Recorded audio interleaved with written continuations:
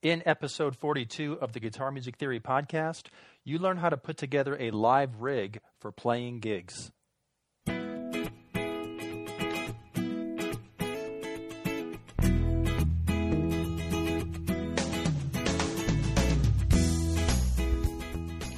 Greetings, guitar engineers. I'm Desi Cerna. Welcome to the Guitar Music Theory podcast.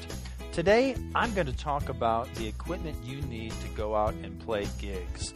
You know, I have a lot of experience playing gigs for many, many years. That's how I made my living.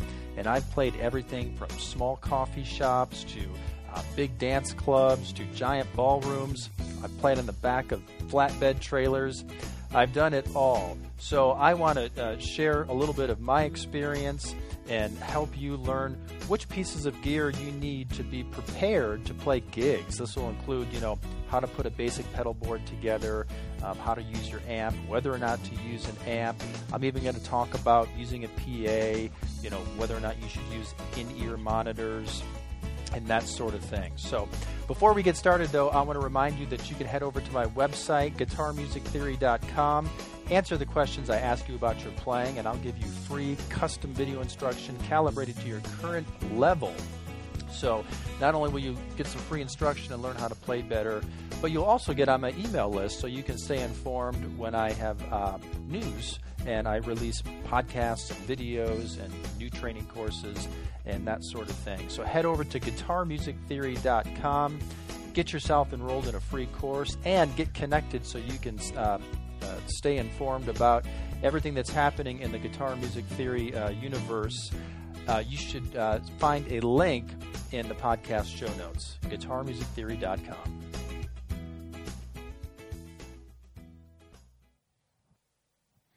All right, so let's get started. I actually have a couple of questions I wanted to answer before we get into today's topic. So these are some pretty common questions I've received. One of them is whether or not I sell DVDs. So, I've got some training courses available that I sell. Yeah, you see some of those available on my website. And, when I have other training courses, I notify people by email. So if you're not receiving my emails, you will not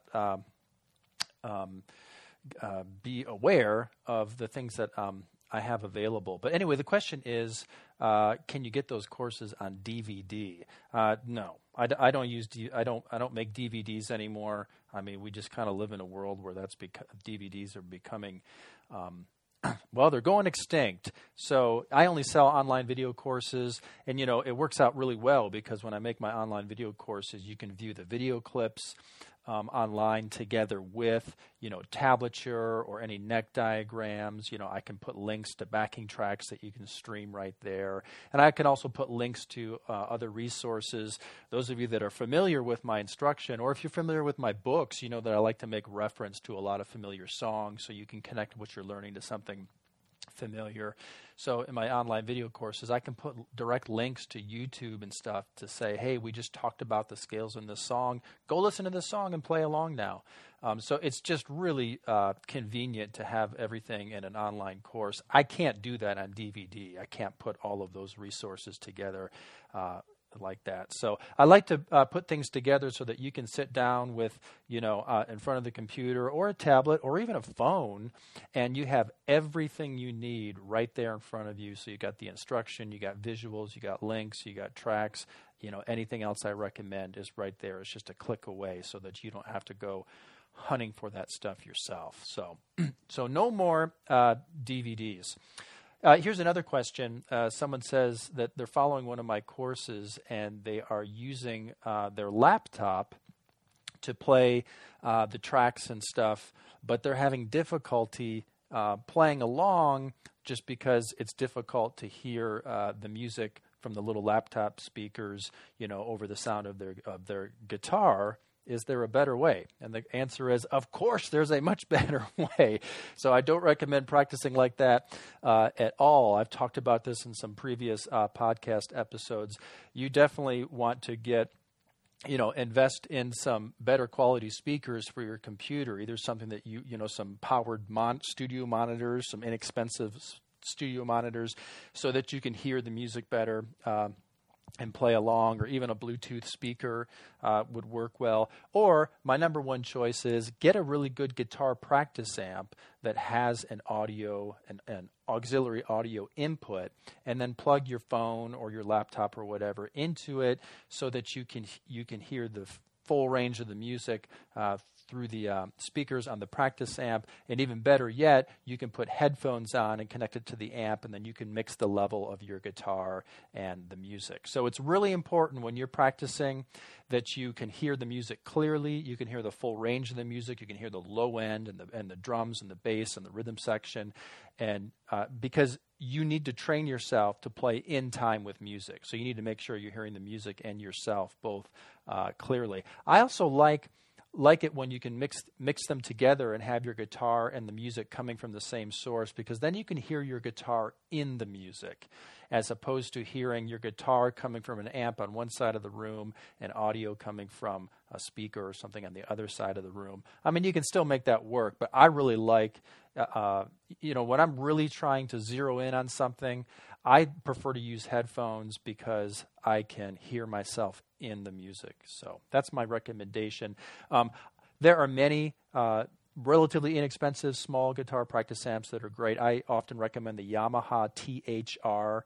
It's like a desktop amp. It's just a great practice amp. But there are other makes and models that are of similar size and have the same features, headphone output, audio input, that sort of thing. So just look for something like that. You can find them online or at any, Guitar Center or something like that.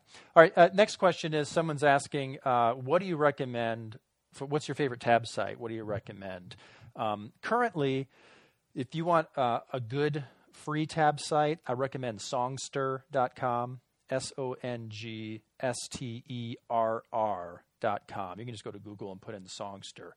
And I like Songster because they have a very good collection of all the popular guitar songs, classic rock songs, that sort of thing. They're pretty accurate because it looks like they're based on the official transcriptions. And it's also in like a little MIDI player that you play in your browsers, and it plays back with some MIDI instruments, so you can actually hear the tab, which is so helpful to pick up on the rhythm and stuff. Now, they also offer a paid version of Songster, and you can get access to more features like some player controls and stuff, which are useful. But if you're going to pay, I actually like the player better at ultimateguitar.com. So ultimateguitar.com is probably the biggest, most popular guitar tab website, and they have, thousands and thousands of tabs. Most of those are going to be user-generated tabs, and they're inaccurate, and they're just not always helpful. But they also have official guitar tabs, and which are accurate, and they're based on the professionally transcribed tabs. But to get access to the best of the official tabs, you have to have a paid account, but it's not expensive. So definitely look into it, particularly if you're someone that's playing songs regularly and learning songs regularly. It's absolutely worth it. And when you pay for the Ultimate Guitar, I think it's a pro account, and you get access to all the player controls. So you can transpose the tab, you can hear it with MIDI instruments, you could hear it with some real instruments, you can mute some instruments and essentially create a backing track. You can change the tempo. You can highlight certain measures and loop certain measures so you can practice them. It's really an excellent practicing tool and a great way to learn how to play songs, assuming you are at the point where you have enough playing experience that when you're learning a new song, you just need to know where the notes are, and you can take it from there. If you're still someone that is struggling if you don't know enough about guitar playing yet and enough about playing songs, then Ultimate Guitar by itself may not help you, because you're going to need some more explanation about what's going on and how to play it. So in that case, you might want to work with a teacher. You're welcome to connect with me online. I give Skype lessons and help people learn songs. Just shoot an email to Desi at guitarmusictheory.com, and I can send you a link to my calendar so you can sign up for Skype lessons. Or if you're on my email list, you know that I make recommendations and I have suggestions on how to learn songs, and I have some training courses to help you do that. And the idea is to not only teach you how to play, but teach you how to teach yourself so that eventually you can go to Ultimate Guitar, get a pro account, take advantage of those features, and you can teach yourself any song that you would like. So, all right, one final question here, and this is another common one. As people are following some of my suggestions, which lately has been learn songs, as their song repertoire grows, they find that it becomes more challenging to remember all of the songs and to keep up on rehearsing all of the songs. So this question is asking, well, what do you do when you forget songs, or how do you prioritize your practice time when you're trying to learn a new song, but you're also trying to learn the dozen songs that you already learned? So here's the reality. As you start learning more and more songs, obviously some of them are going to fade from your memory, and that's okay. I suggest that when people learn how to play songs that you memorize it, because I want you to get in that frame of mind that the guitar players you know and love get into when they perform. I want you to be able to turn on a song and without looking at chord charts or tablature or anything, just pick up your guitar and play, right? I want you to play like that. And I want you to use your ear and listen to the music and let your ear guide you as you follow as you follow the music. That's how you play. That's how everybody plays, right? When you go out and see a band or something, they typically don't have tab and chord charts in front of them. They might in some circumstances, if it's like, a situation where, it's you're playing for a crowd and you're taking requests or something, and someone is expected to be able to, lead the crowd and a sing-along of any one of 1,000 songs. Sometimes they have to have a notebook up there with their lyrics and that sort of thing, But if you want to develop your playing skills and learn how to really play like a real player, you use the tablature and the chord charts and that sort of thing just to work things out on the fretboard. But then you got to memorize it, and you've got to play along, just using your ear. And when you do that, you get into a different frame of mind. When you are always looking at the tab and the chords, your brain is always in that mode where it's looking at tabs and chords. You need to get out of that mode into the mode where you're playing from memory and you're hearing what you're doing and you're anticipating the changes in the music, using your ear, and you're feeling the rhythm. You need to get into that mode. So once you learn a song, look away from your notes and focus on getting in that mode. So I like people to memorize a song and make that your goal. And once you can play along with the song beginning to end, then you can say, I did it. And then you can move on to other songs. And over time, you're going to forget some songs. But you're not going to lose the playing progress that you made by learning those songs. You're going to get better and better. Your skills are going to continue to improve. Maybe you forgot, eventually over time, you may have forgotten some of the earlier songs you learned, but whatever, you still got those skills. And if need be, if you go back and revisit them, someone says, hey, do you remember how to play the song, such and such by so-and-so? You might say, I actually learned that a while ago, but I can't remember it right now.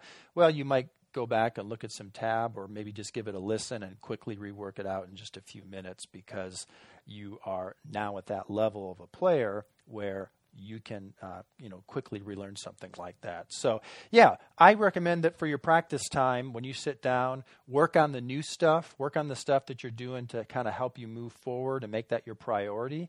And then if you want to review some old stuff, just for fun, or just because you want to remember it because you like to perform them, go ahead and do that. Maybe you review an old song at the beginning of your practice session just to get your hands warmed up, and then you start working on the new stuff. And over time, you're going to forget some things. That's okay, because you're always going to be learning some new things. All right, so let's get into today's topic. I have received questions. I often receive questions about, hey, what gear should I have? What amp should I have? How should I build a pedal board.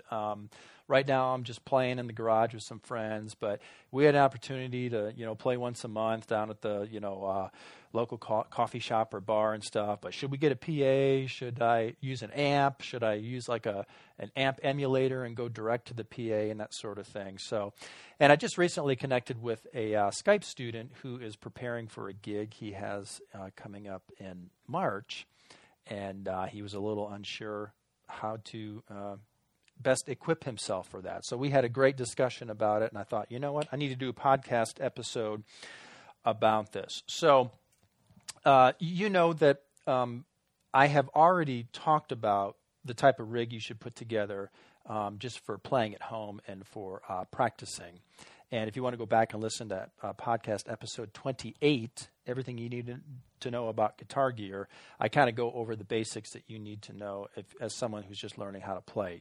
Get yourself a good practice amp, and make some basic guitar sounds and that sort of thing. So, but let's say that you're ready now to go to the next step because you're gonna perform for some people, and I want to start real simple and then talk about what you would do if you had the opportunity to play on a big stage somewhere. So to start simply, let's say that you said, hey, I'm going to have a handful of guys that I play with, and we're going to perform some music in my living room for some friends that are coming over. We're just having a house party. If you're in that situation, you probably could just use a practice amp, even if it's a little desktop practice amp. And maybe your bass player is playing through a little bass practice amp. Maybe you're just using acoustic guitars and singing, and you don't need to worry about any gear. But let's assume that you're playing electric guitar and you're singing and you're going to have other instrumentation there.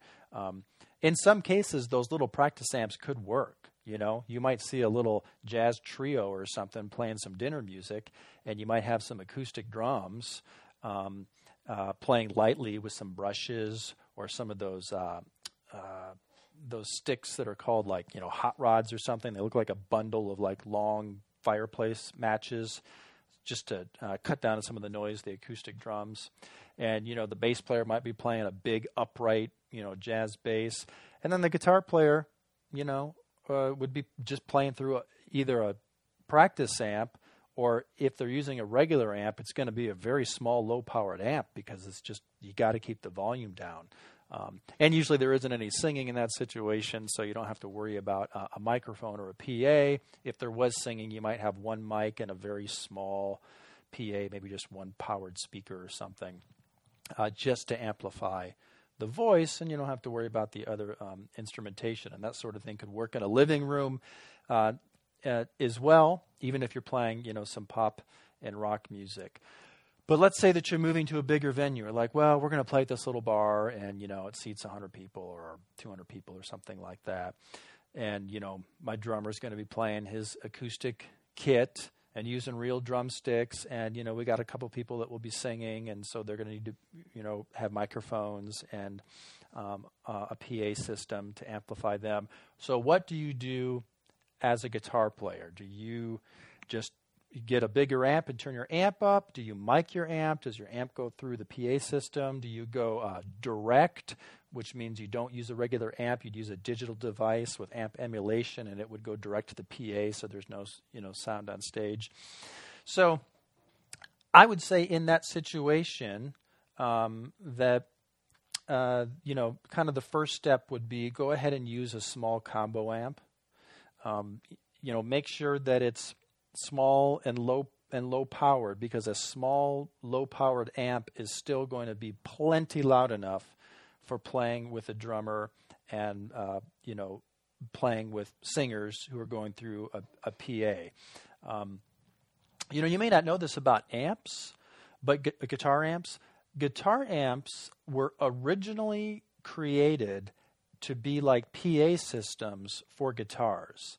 So, back in the early days of rock and roll, when performances were becoming more popular and, crowds were getting bigger and bigger, they needed to amplify things. And, of course, the vocal mics were going through the PA system. And in many cases, the drums were not mic'd yet. You think back to like some of the early Beatles performances and stuff. And the instruments like the guitar and bass, they were coming through the amps. They weren't actually going through the PA. Not like today, if you go see a professional concert, every single thing is going through the PA. Everything is mic'd or everything is direct to the mixer, to the PA. But, back in the day, it wasn't that way. And so as bands needed more volume, they created guitar amplifiers to amplify the guitar. And the reason why they were the wattage and the size they were is because they weren't just thinking about that amp being like a monitor on stage. They were thinking about that amp filling the whole room or concert venue. And my point here is that nowadays that's not necessary because, well, it's certainly not necessary if you're just sitting and practicing at home. If you're just sitting practicing at home, you do not need an amp that was originally intended to fill a small hall. That's overkill, right? But even if you're in a live situation, so if you're playing a small hall yourself, well, not a small hall, but like just a small venue, like a small bar or something like that, even some combo amps are overkill for that size room. And guitar players are notorious for turning their amps up too loud, and then the other people can't hear themselves on stage. The guitar amp is bleeding into the vocal mics, and then you can't hear the vocals out front because you try to turn the vocals up and you just end up hearing more guitar. Guitar amps are very directional. The frequencies are very directional. So wherever the guitar amp is pointed, you're going to hear all the highs, and the mid frequencies are going to be really strong. And then wherever it is not pointed, it's going to sound dull. And so there's a lot of issues with how it would fill a room, and guitar players often set their amp down on the ground and it's pointed at their shins. They can't hear, most of the volume is blowing right by them. They can't hear the highs and the mids, so they keep turning the amp up. They're taking off the heads of the people in the front row because the amp is pointed right at them. Everyone's complaining they're too loud. The guitar player is saying, "What are you talking about? I can't hear myself." And it's just a mess. And, you don't want a mess. If you're out playing, you want to make sure that, everybody you're playing with can hear themselves, and you want to make sure that you sound good out front, you sound good in the room, and you want to make sure that you can hear yourself too. So if you're in a really small venue, you probably could just use acoustic drums with no mics on them, a bass amp, and a guitar amp with no mics on them, but you want to just set them on a stand or set them somewhere where you can kind of get them up off the ground so that they're going to cover the room, but you as the player can hear enough of it, and you're not pointing them at the vocal mics or something. Your vocal mics can go in the PA. Again, this is assuming you're in a really small room where it's not necessary. You're in a small room and the noise you make on stage is going to fill the room. You don't need to mic the drums because everyone's going to hear the drums. There's no need to put a mic on it. And you don't need to mic your amp because the room is so small that as soon as you start playing through the amp, everyone in the room is going to hear it. So what's the point of putting your guitar amp through a PA? So in that situation, just simplify things. Give your singer or your singers a mic, and you can use amps. Keep the levels as low as possible so that everyone can hear themselves, and so it sounds good in the room or it sounds good out front. That would be my recommendation. Now, you know what? Before we talk about how you would move into what you would do in a bigger and bigger room, let's talk specifically about, okay, well, what kind of guitar sounds do you need? Okay, I've been really surprised to see that some of my students who had connected with me because they wanted some help getting prepared for a gig had a small combo amp. In some cases, that was a one-channel amp that just had a clean channel, and they had a guitar, and that was their rig. And they're trying to play songs that you would typically see on a classic rock cover band set list or something. There might be some Van Morrison or maybe some Tom Petty, maybe even some Guns N' Roses. And I'm like, whoa, okay, hang on. You're going to need to produce a variety of sounds here. So let's just talk about the basics. All right, and I'm talking about electric guitar. Acoustic guitar is easy. If you're playing an acoustic guitar gig, there's not really much to talk about in terms of setting up your gear. Acoustic guitar can go direct to a PA, and then just EQ it, turn it up, and sing, and there you go. If you wanted to go through a fancier direct box that might give you some more EQ options, or maybe breathe a little bit of life into the sound, so to sound a little bit more natural, you could do something like that. Sometimes you might add a little bit of reverb, but you're kind of good to go. But if you're playing electric guitar and you're trying to play, a variety of popular songs, then you're going to need at least a few different sounds. And you're going to start with your basic clean sound.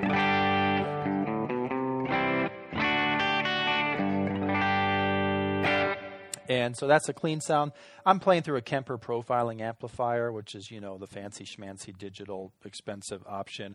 But whatever, the same thing still applies. We're talking about how you set up your basic sound. So you could get a small combo amp and set it up so that you have a basic clean sound. And by the way, your quote clean sound doesn't need to be completely clean. Oftentimes, guitar players will kind of set it up so it's got, a little, it's kind of like at the edge of breakup a little bit. If I dig in here, it kind of breaks up a little bit, and that oftentimes a good clean sound is not purely clean. And I have some reverb on here. You don't want to have a dry sound. Okay, you want to have some reverb, so breathe a little bit of life into it.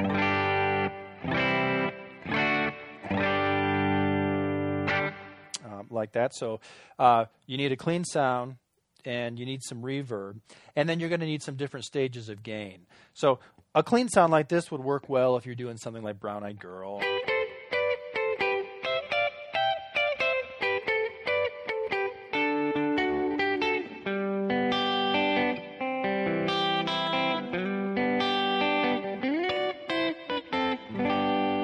Right? That'd be fine for a Brown Eyed Girl.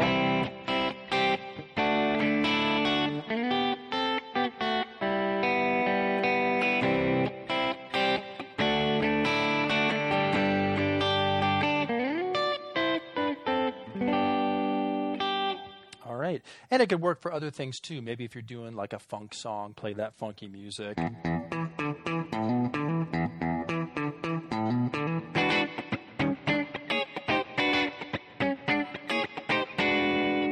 That would work well. By the way, I'm playing my PRS McCarty 594, and I have Seymour Duncan 59 pickups in it. All right, so there's your clean sound. That's going to work on any song that has clean stuff in it. How about one more? How about some My Girl?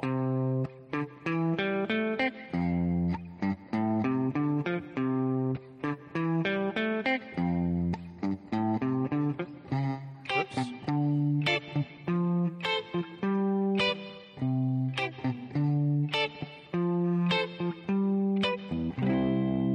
Yeah, nice clean sound. All right, so the next thing you're going to need is kind of some overdrive or distortion. And usually you'll start with a light amount. Some people call it a crunchy guitar sound, maybe something like this. Some people call this their first stage of overdrive. So maybe you're doing some Tom Petty, something like Refugee. So.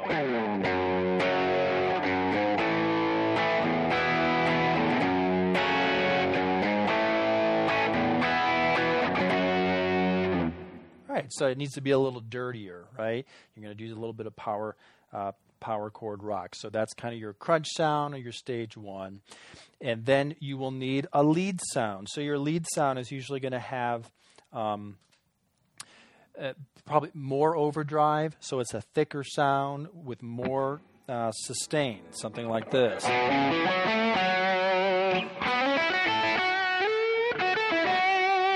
right.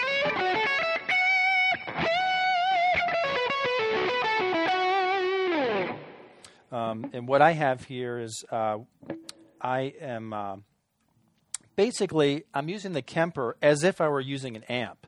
I have a clean amp profile, as it's called, here. And then I went into the Kemper unit and I added an overdrive pedal to it. This is kind of like a tube screamer style overdrive pedal. So, there's basically like two types of drive. You can have like an overdrive pedal, and then you have a distortion, and distortion is going to be a little heavier. And you might, depending on the music you're playing, you might want to have one of each. I'll talk about that in a minute. But anyway, so I've got my clean amp, and then I can turn on an overdrive pedal that's set to stage 1, or kind of a crunchy sound, as some guitar players call it. And then I added another overdrive pedal, and it's actually the same one, same type in my Kemper unit, and I just increased the overdrive and increased the amount of mix, the amount of pedal you hear, to make it more overdrive, just to make it thicker and give it more sustain, and that's what I would use if I were playing a lead line. And that's like the basic setup that most guitar players would use when they're playing in front of an amp and using a pedal board. You set the amp for a nice clean sound, and then you've got your stage 1 drive, maybe some people call it the crunch, stage 1, rhythm, something like that, and then you have your lead. And then, of course, you need to have reverb, and I recommend you have delay as well. So I already talked about reverb. You heard that, and you might be able to just use the reverb on your amp. If you want more variety of reverbs and maybe a better reverb sound, you could get a standalone reverb pedal, and then you can get some room reverbs and some hall reverbs. Because, different songs, if you're playing something like funky, you want kind of a small room reverb, but if you're playing something like U2 or, Pink Floyd, you might want to have a really deep reverb. So sometimes it's helpful to have a couple different reverb options. And then delay is kind of necessary, particularly for lead stuff. I'm going to turn a delay on here. Let's see. Delay is just going to help add some more depth, and particularly for your lead lines and that sort of thing. So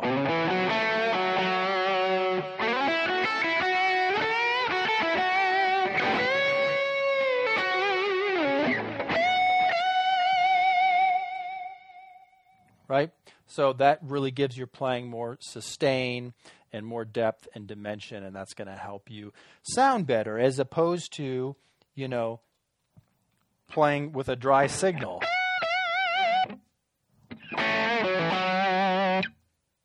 Right? It doesn't sound as good. Let me put the reverb and the delay back on.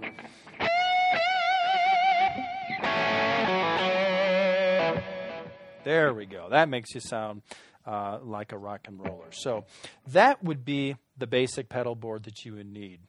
You could use the reverb from your amp, or maybe you use a reverb pedal.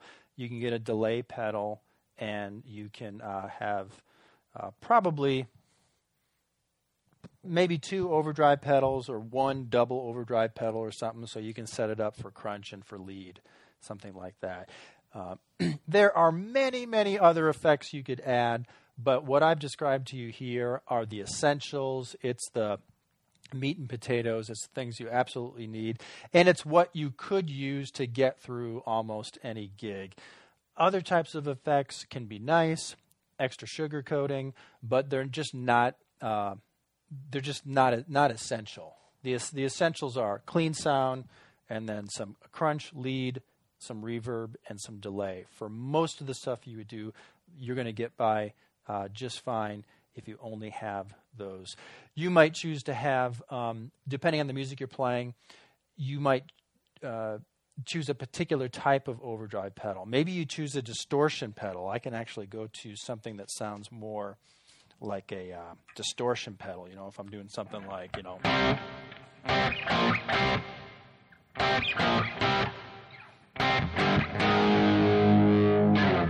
So this is just getting more into the distortion territory if I was playing, something like that.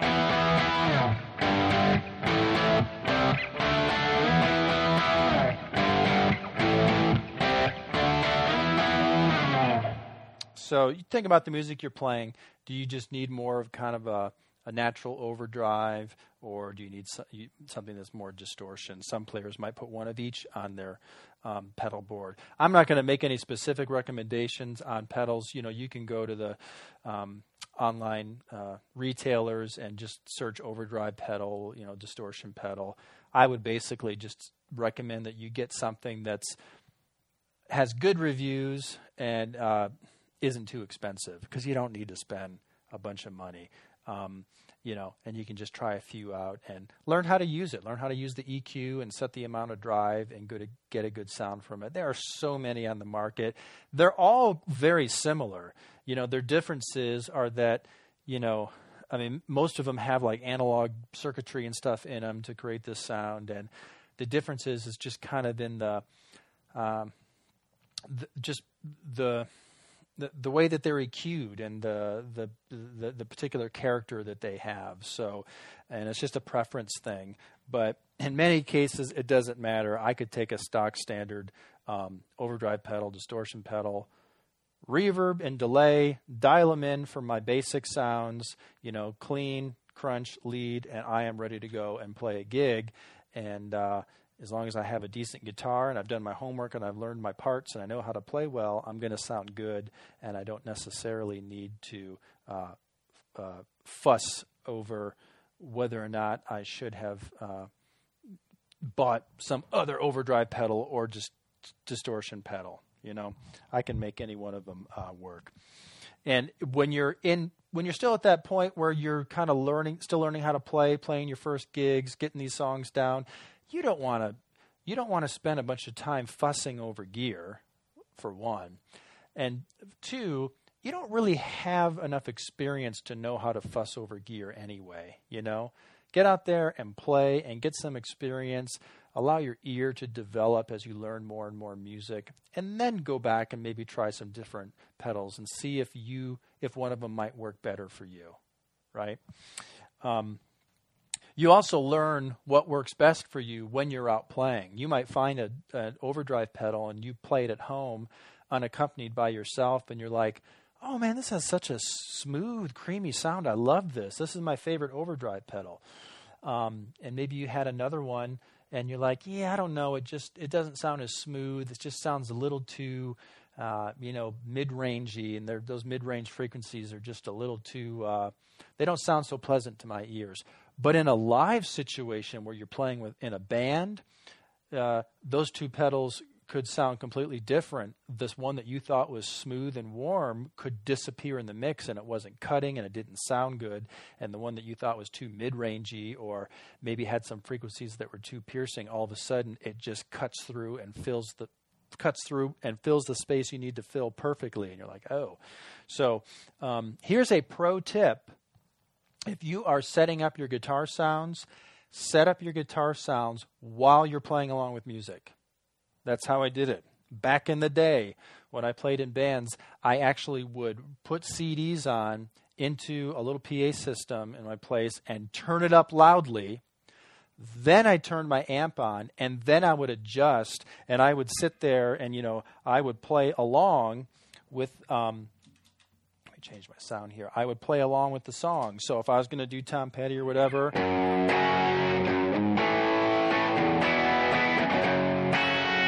I would have that song on and I would turn it up, and then I would tweak my sounds and I would listen to how it fit in the mix, because I wanted to make sure that I adjusted the EQ and the amount of gain so that it sounded right in the mix. When you don't do that with music playing, you do things differently. When I'm playing unaccompanied, I want things usually to sound more rounded and oftentimes fuller and softer, but those will not because that sounds good when I'm playing by myself.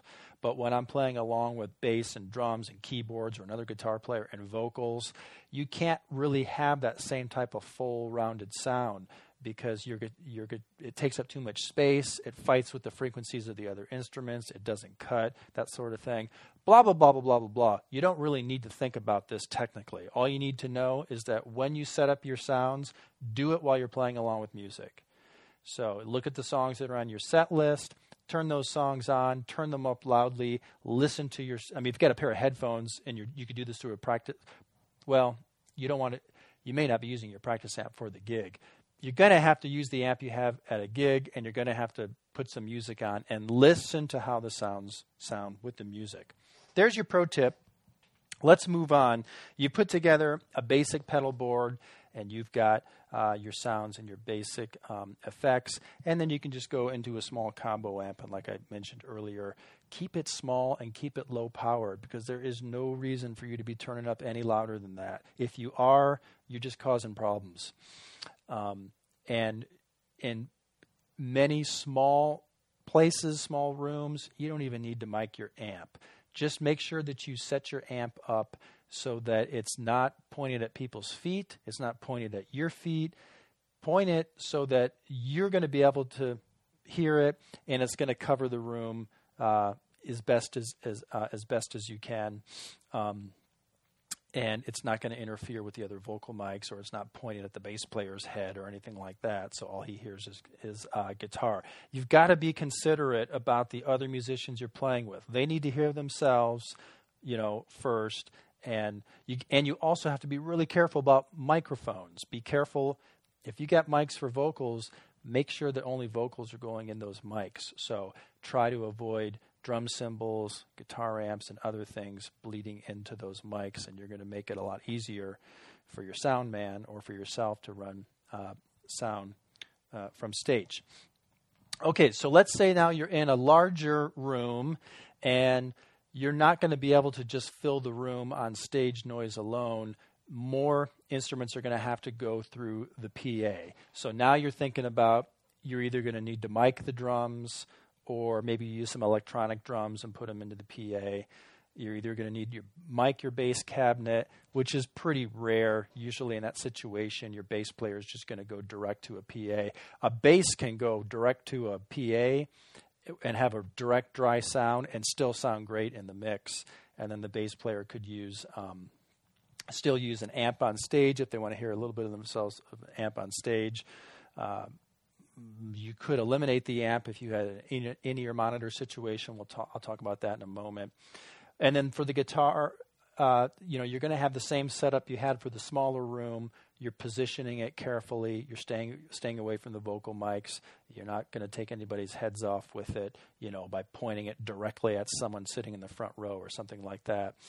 And you're going to put a mic in front of it, and then it's going to go in the PA. But in this situation, it is so critical that you keep the stage volume as low and as controlled as possible, because so you're not fighting each other, and the guitar player keeps turning up because the bass player is too loud, and the bass player keeps turning up because he's too loud, and the drummer starts playing his drums harder because he can't hear himself, and everything's bleeding into the vocal mics, and you're trying to turn up the vocals, and you're getting feedback, and it just gets worse. You want to avoid that situation, all right? You need, even though you're the guitar player, you've got to think big picture here. And sometimes you have to make some sacrifices, which means you can't turn your amp all the way up to where you think you get the best tone, because it's going to cause two problems. It's going to cause too many problems, and you're not going to have the best sound overall with the band. Keep your amp lower. Maybe your amp is not, you wish it was a little bit louder, but you have issues when you turn it up. Deal with it. You should be focused on sounding good overall as a band. So you can mic your amp, and you're in the PA. And in this situation, if your amp is not really, it's only there to be mic'd and maybe as a monitor for you on stage. In this situation, then it's not necessary that it's directed out in front of the house at all, because people are going to hear it through the PA speakers, right? So in that situation, you could set the amp up a little bit differently. You could do set it up so it's pointed at the side. It's not pointed directly out at the audience. Or maybe in this case, it is down on the ground and it's got a mic on it, and you put a little plexiglass shield in front of it or something like that to contain it. Again, just make sure that you can still hear it enough, and make sure it's not so loud that it's causing problems for other people. So when I played for years, I used to run sound from stage, and for a portion of that time, I did use an amp. I used a small combo amp, and I was also singing at the time. I would sing a lot of backups, and I had my amp set up. I was stage right. That's house left. If you're looking at the band, I would always set up on the left. On stage, I'm in the right corner, and my amp was actually right to the right of me, pointed right at my head, and I would stand back a few feet from my vocal mic, which was also a few feet from the other vocal mics in front of me. And so it was basically kind of like a monitor for me right there. I kept it as low as possible so that I could just hear it over the rest of the band on stage, and then I had a mic on it, and it went through the PA. It was, when I stepped back a few feet from my mic, I was right in line with that guitar amp, but the guitar amp was not in line with anybody else. It wasn't pointing at the singer. It wasn't pointing at the keyboard player. It wasn't pointing at the drummer. So I'm not taking anybody's heads off, although I kept it pretty low anyway, so I wouldn't have done that. And then when I needed to sing a backup part, I would step forward to my microphone, and now I don't have the mic direct. I don't have the guitar amp directly in my ear, so I can sing. I had a wedge monitor in front of me at the time so I could hear my vocal mic. I don't have to worry about my amp bleeding into my vocal mic. So I was very careful in particular about keeping the sound low, controlling the direction of the amp, and making sure it wasn't interfering with anything. We ran sound from stage. We got a great sound. We got compliments all the time. People said, "You guys sound like a jukebox." I mean, we had a good band, strong instrumentation, great vocals and everything, but I kept the sound really clean, and everything out front sounded fantastic. The guitars were crystal clear out front, and there was always that one guy in the room that would come up to me at the end of the night saying, "Well, I like to use a 100-watt Marshall. It's a much better tone, and, those little combo amps, if you don't turn them up to 10, you're not getting those amps cooking. You're not going to get your ideal tone." And it's like, I just roll my eyes, and I'd be like, "Look, I get it. Yeah, it's pretty cool when you crank an amp up really loud, and, you can get a really killer tone and amazing sustain. But here's the reality.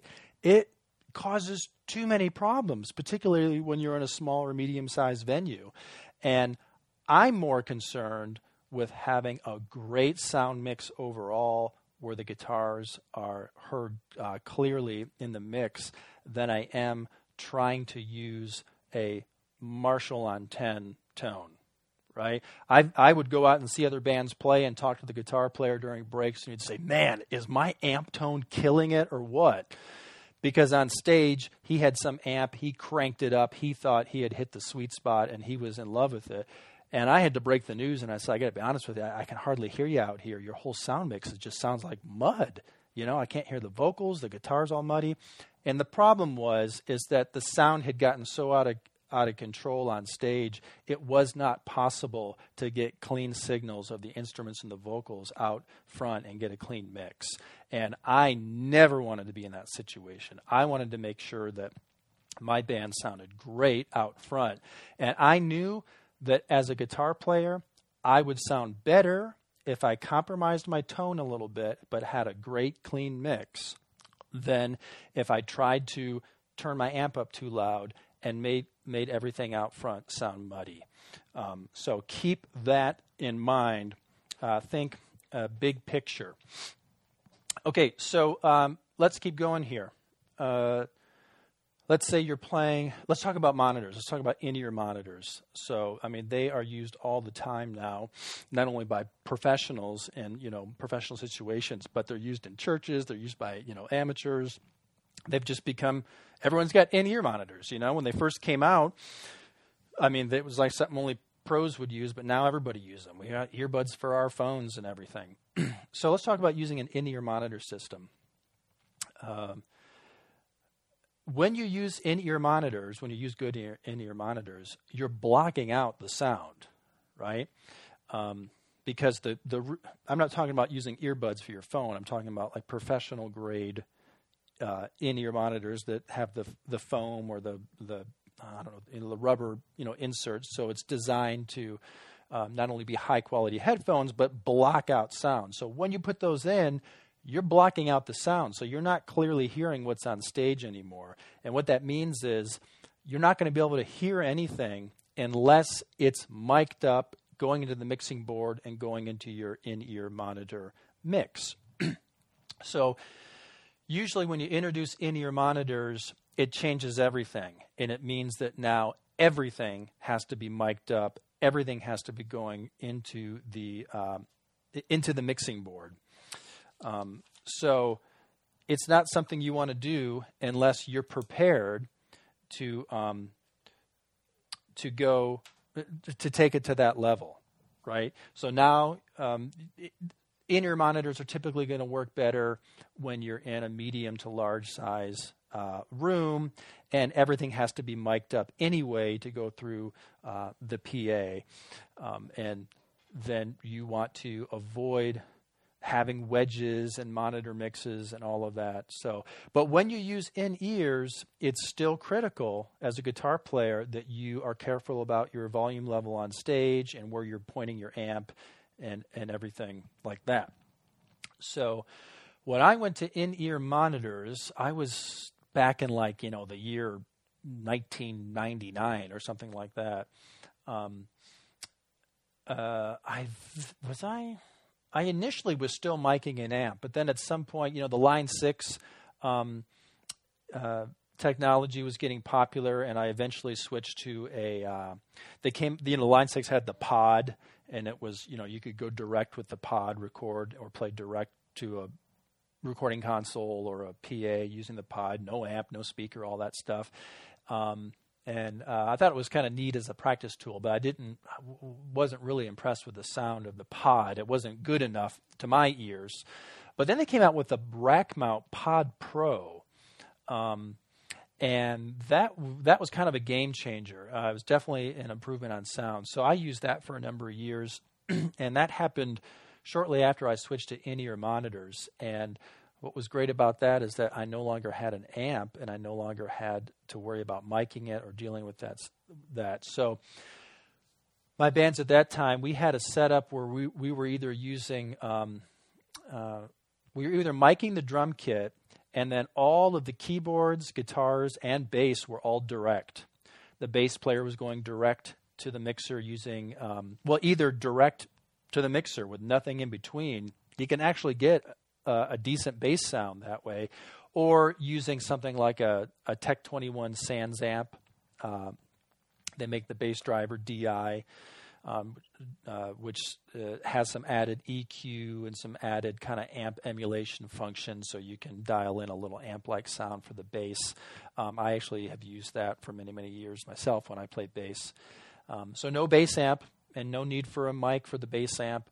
The guitar was going direct with the Pod Pro, so no guitar amp. And we didn't have any vocal wedges anymore. We didn't need to have wedge monitors for the vocalist because everyone was using in-ears. So we eliminated that. And, those wedge monitors are another sound source that can bleed into vocal mics, cause feedback issues, or just cause volume issues. When you are playing through a PA, the sound, the volume level of the PA speakers has to be far enough above the sound level on stage so that you can control what people are hearing in the room. When you have sounds on stage that are so loud that they're filling the room, then you can't really turn the mix up in the main speakers above that, or you're going to be just hurting everyone's ears. It's going to get too loud,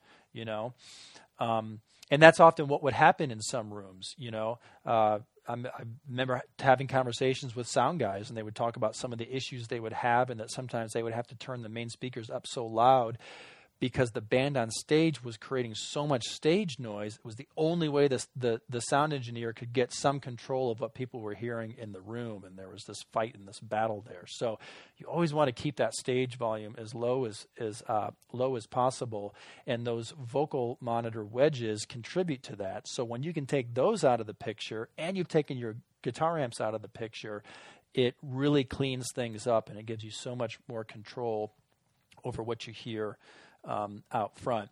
And then in some cases, instead of miking the drums, I would use an electronic drum kit, either a full electronic drum kit or a partial electronic drum kit. Even if you just use a partial electronic drum kit, that would be some electric drums together with some acoustic drums or some acoustic cymbals. You're still eliminating some of the noise, and you're eliminating those mics.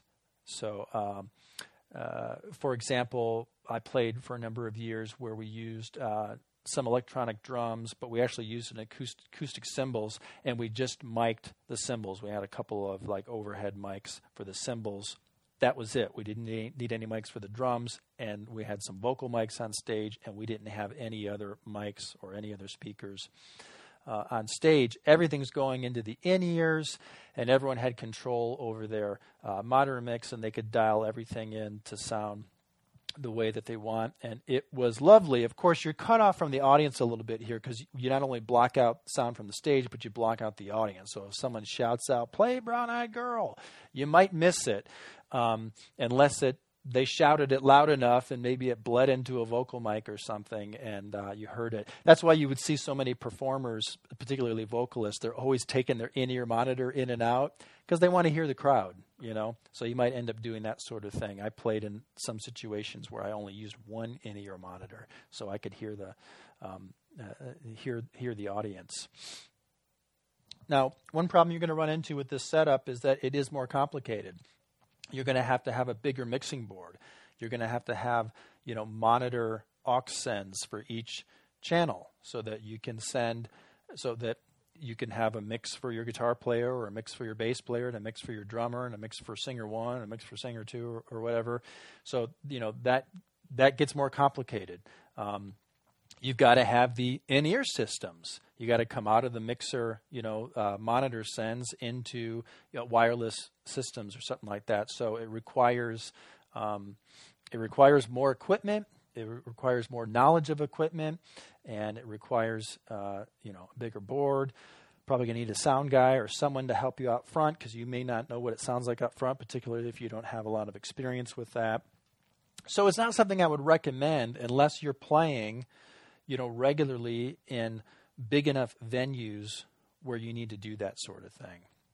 And my guess is that if you're in a place right now where you're listening to this podcast because you need to get information about how to gear up for, some of your first gigs, you're probably not yet, playing in a place where you want to go in your monitors. You're probably more like a small room where you're going to focus on how to make best use of your stage volume and use that to kind of fill the room along with some PA speakers. So I talked about how I used to run my guitar direct with a Line 6 Pod Pro. And that technology has just exploded in the last 20 years. And there are so many options right now where you don't even need to have an amp or a pedal board, because there's amp emulation and amp simulation and amp profiling and digital effects and everything that are built into units.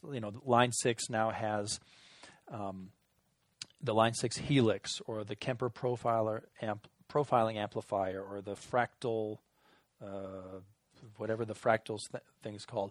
And these are kind of like expensive, super high quality units that you can use, and you make presets, and there's even more versatility there because instead of just having a couple of stomp boxes in front of you, you can have a variety of clean sounds with different reverbs and delays, and maybe you add chorus or something like that, and you can have a variety of overdrive sounds and a variety of distorted sounds, and you store them, and they're all there in the banks, and some people will actually program it for the performance of their set. They can go song to song and song section to song section and stomp on everything, and they got it all dialed in if you want to take it that far. It can get a little overwhelming and complicated. Now, thankfully, you don't have to get that complicated. You can use a simple setup with some basic effects and a couple stages of drive, and you can still sound great. And I see even guys who, sometimes guys get all into that technology, and then I go out and see them play, and they're back to miking up a little combo amp with just a little pedal board. And I'm like, oh, well, what happened to your Kemper? And they said, you know what? I just wanted to simplify and kind of get back to the basics, old school. And I'm like, well, man, it sounds great up front. I mean, your guitar tones sound great, the music sounds great, and you can still make a simple setup work. And if you do want to go direct, you don't have to go out and spend top dollar on one of the fancy units. You could do something like buy a Tech 21 fly rig. You can Google that. That's what it's called. It's the company's Tech 21, and the pedal is called the fly rig. And it's a long, skinny pedal that has a handful of things built into it. You actually fit the pedal in your guitar case. It's called the fly rig because they figure if you're a professional musician and you got called to go, fly across the country to sit in with a band and do a gig, you can just put a guitar in a gig bag. This will fit right in the gig bag. Take it on the plane with you, fly to the gig, and you would have all of the essentials you need to cover the gig. The fly rig has it's got some amp emulation in it, so you could run it direct to the PA system, and then you could monitor it through the in-ear system or even a wedge monitor without having to have an amp and speaker and mic on stage.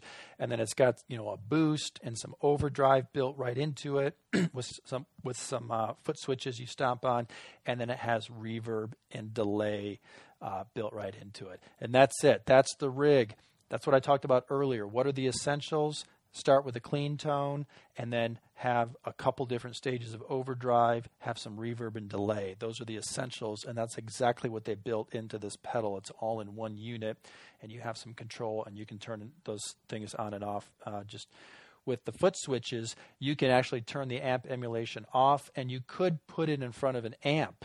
So if there was an amp provided at the gig, you set the amp for your clean tone, and now you just use the fly rig for your boost or for your overdrive or your delay and your reverb. And it's a great unit. It's inexpensive. I'm looking at it right now at sweetwater.com. Brand spanking new. It's $299. You could probably find some used on Reverb. And it would be a great way if you are new to building a pedal board and, you've just got an amp at home with a basic clean sound. You want to learn how to use some basic effects like I'm describing, but you don't want to go out and buy a big, fancy, expensive effects unit, or you don't want to have to go out and buy a bunch of individual effects. You could just buy a fly rig, use it at home in front of your amp, turn the amp emulation off, and just learn how to dial in an overdriven sound and a delay and reverb, and learn how to play songs just using those basic effects. And you don't have to spend much money. And then you could use that at the gig, either in front of your amp, or if you wanted to go direct to your PA and eliminate the amp, just turn on the emulation and boom, it'll emulate an amp so you can go direct to the PA. You would never want your electric guitar to go direct to the PA without either an amp or some sort of amp emulation, because a guitar amp plays a huge role in producing the sound of an electric guitar. And so you need that amp sound, either from a real amp or something that will emulate or simulate it. Now, some of you might be listening to this saying, I don't know, Desi, that Tech 21 thing, it's kind of convenient and it's inexpensive, but there are much high quality, much more, there are better effects that have higher quality sounds. It's true. You can get, the Kemper profiling amplifier or the Line 6 or Fractal, much better emulation.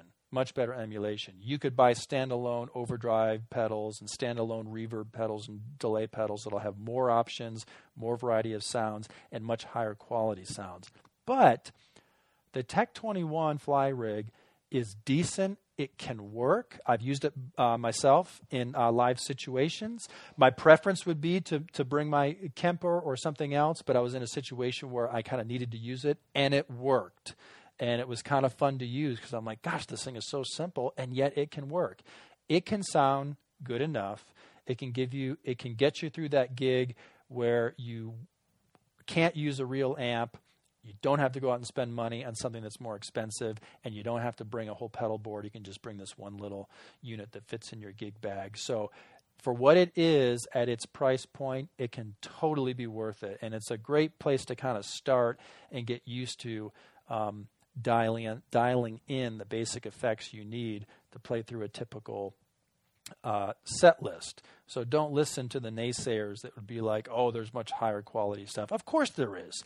Just like, you go out and spend $4,000 on a guitar. But do you really need to spend $4,000 on a guitar for a gig? No. You could get a guitar for under $1,000 that would sound just fine on any gig that you would play. So you can consider something like that, and you can use it in front of your amp, or you can go direct. And going direct is become more and more popular because for a couple of reasons. It simplifies things. It reduces noise on stage. It makes the mix cleaner, less gear to haul.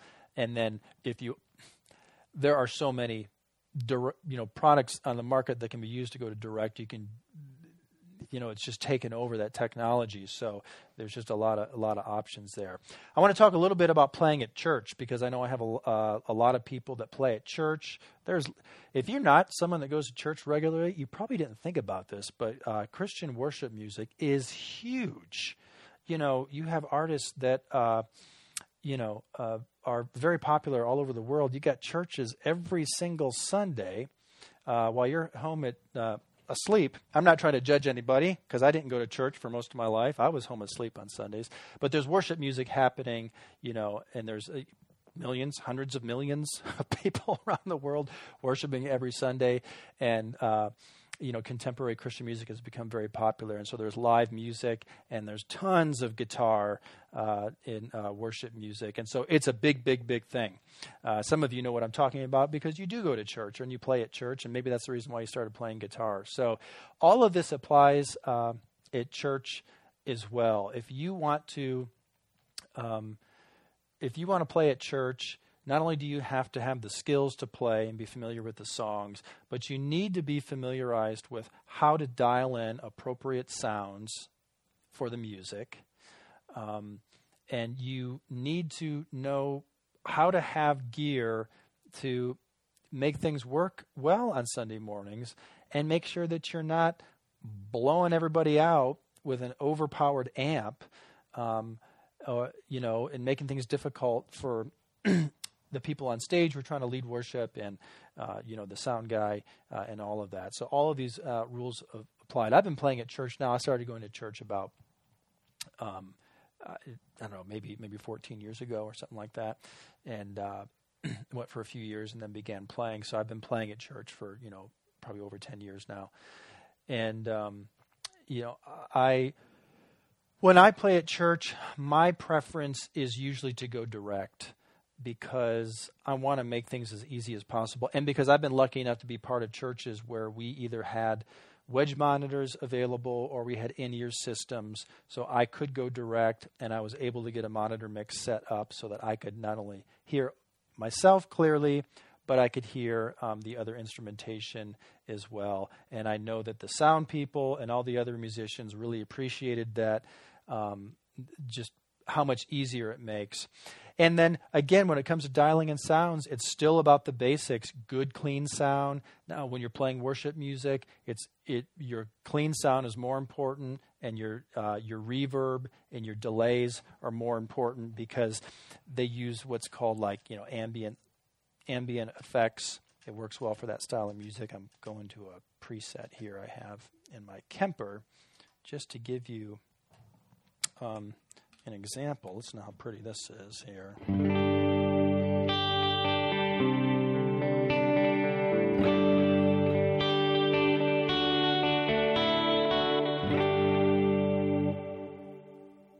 Right? Yeah. So clean sound is important, and then when you get to a chorus, usually you're going to add some overdrive, so you can drive it a little bit more. So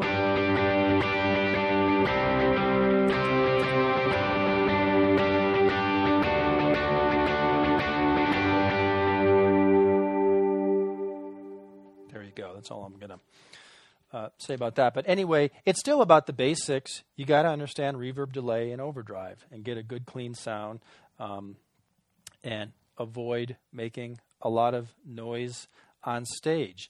A Tech 21 fly rig could not only work if you're playing in a cover band and doing classic rock music, you still could make it work even in a worship setting. Typically, worship guitar players are going to use a bigger variety of ambient effects, but you can make the Tech 21 fly rig or something similar work, and you need to learn how to use those options first before you try to learn how to use other options. So if you're not experienced, if you can't pick a handful of pedals and a little combo amp and dial in appropriate sounds for popular styles of music, you want to hold off on going out and buying something really expensive that's much more complicated. Because, you can spend money and you can get stuff like Eventide effects, and it's got like 1,000 studio quality reverbs and delays and time-based effects and choruses and all this stuff. And you might think, wow, I want to get the best of the best. Look at the reviews. People say that this is the highest quality, most pristine sounds, and blah, blah, blah, blah. I should probably get this. You are getting way ahead of yourself if you can't just take some basic pedals and set up basic sounds to cover songs. So in the same way that as you're learning your first songs and learning how to play and getting your playing skills in order, you want to pick simple songs and kind of learn the basics, learn how to strum those open chords and power chords. You're not going to start with trying. You don't want to say, okay, I've never played a song before, so I'm going to start with Stairway to Heaven and play every guitar part all the way through. You're getting way ahead of yourself. So same goes with your rig too. Learn how to use the basics, learn how to use them well, and then once you have done that, then you can take a look at some other pieces of gear and say, okay, what other options do I have? What else can I do here? So, all right, we have talked about a lot of stuff here. I'm kind of reviewing my notes. I think I've, given you some good information and given you a good overview about things you want to take into consideration and things that you want to use. So, just to recap, if you're still practicing and learning songs at home, get yourself a practice amp. Super small, low-powered practice amp, headphones, audio input. Listen to yourself, your guitar in the music. Get those playing skills in order. You could even use that little practice amp like a Yamaha THR if you're doing a little live playing for some friends in your family room or a small coffee shop or something like that. All right, and then as you move into bigger venues, you're going to need to create a little bit more stage sound, and your stage sound is going to need to probably fill the room a little bit. But then at some point, as the venue grows and you play larger and larger places, you need to think about not filling the room with your stage sound, letting the PA speakers do that job, controlling that stage sound as much as possible. And eventually you might get to the point where you're using in-ear monitors and you're running as many instruments as you can directly to the PA to eliminate the sound. So that's my recommendation. If you got any questions, you're welcome to email me, desi@guitarmusictheory.com. And if you need help specifically with something that you're working on, we can connect and do a Skype lesson. I do those regularly.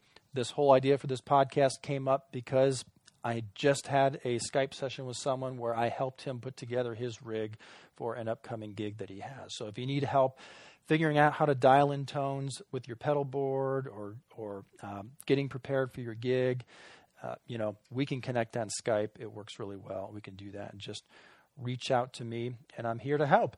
And if you're still in a phase where, you're not even ready to play gigs yet, you've learned the basics of guitar, but you have not yet put that information to use, you can't really play complete songs yet, go to the website, guitarmusictheory.com, click on the option that says, can't play complete songs yet. I'll give you some free instruction, and I'll show you how how to do that and give you recommendations on how to best learn songs and get your skills together. I have other options there too. So if you're past that and you're like, well, I'm great with learning songs or playing songs, but I'd really like to learn more about lead guitar, or I'm ready to really learn more about music theory. So I have an understanding of what I do. So, I can be more creative or just kind of, get on the inside of music and really figure out how it works. I've got some free courses for you as well. You can sign up for my free theory course, or I've got a nice free course on soloing where I talk about how to solo beyond scales and play musical phrases. So head over to guitarmusictheory.com, get yourself enrolled in one of those free courses. And remember that as soon as you're enrolled in a free course, you're also on my email list, so I'll keep you posted about any new training courses I have, or anytime I release a podcast or video, or I have something that you'll want to know about. That's how I communicate with everyone. Most of the stuff is not on the website. I am an email guy, and that's how I communicate, and that's where you're going to find out about everything that I have to offer.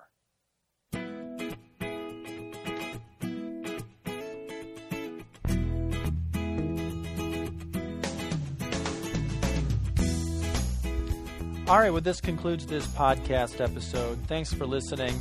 If you haven't done so already, please leave me a good rating and leave me some positive comments. I would also encourage you to share this podcast on your social media or in any guitar forums or guitar groups that you frequent.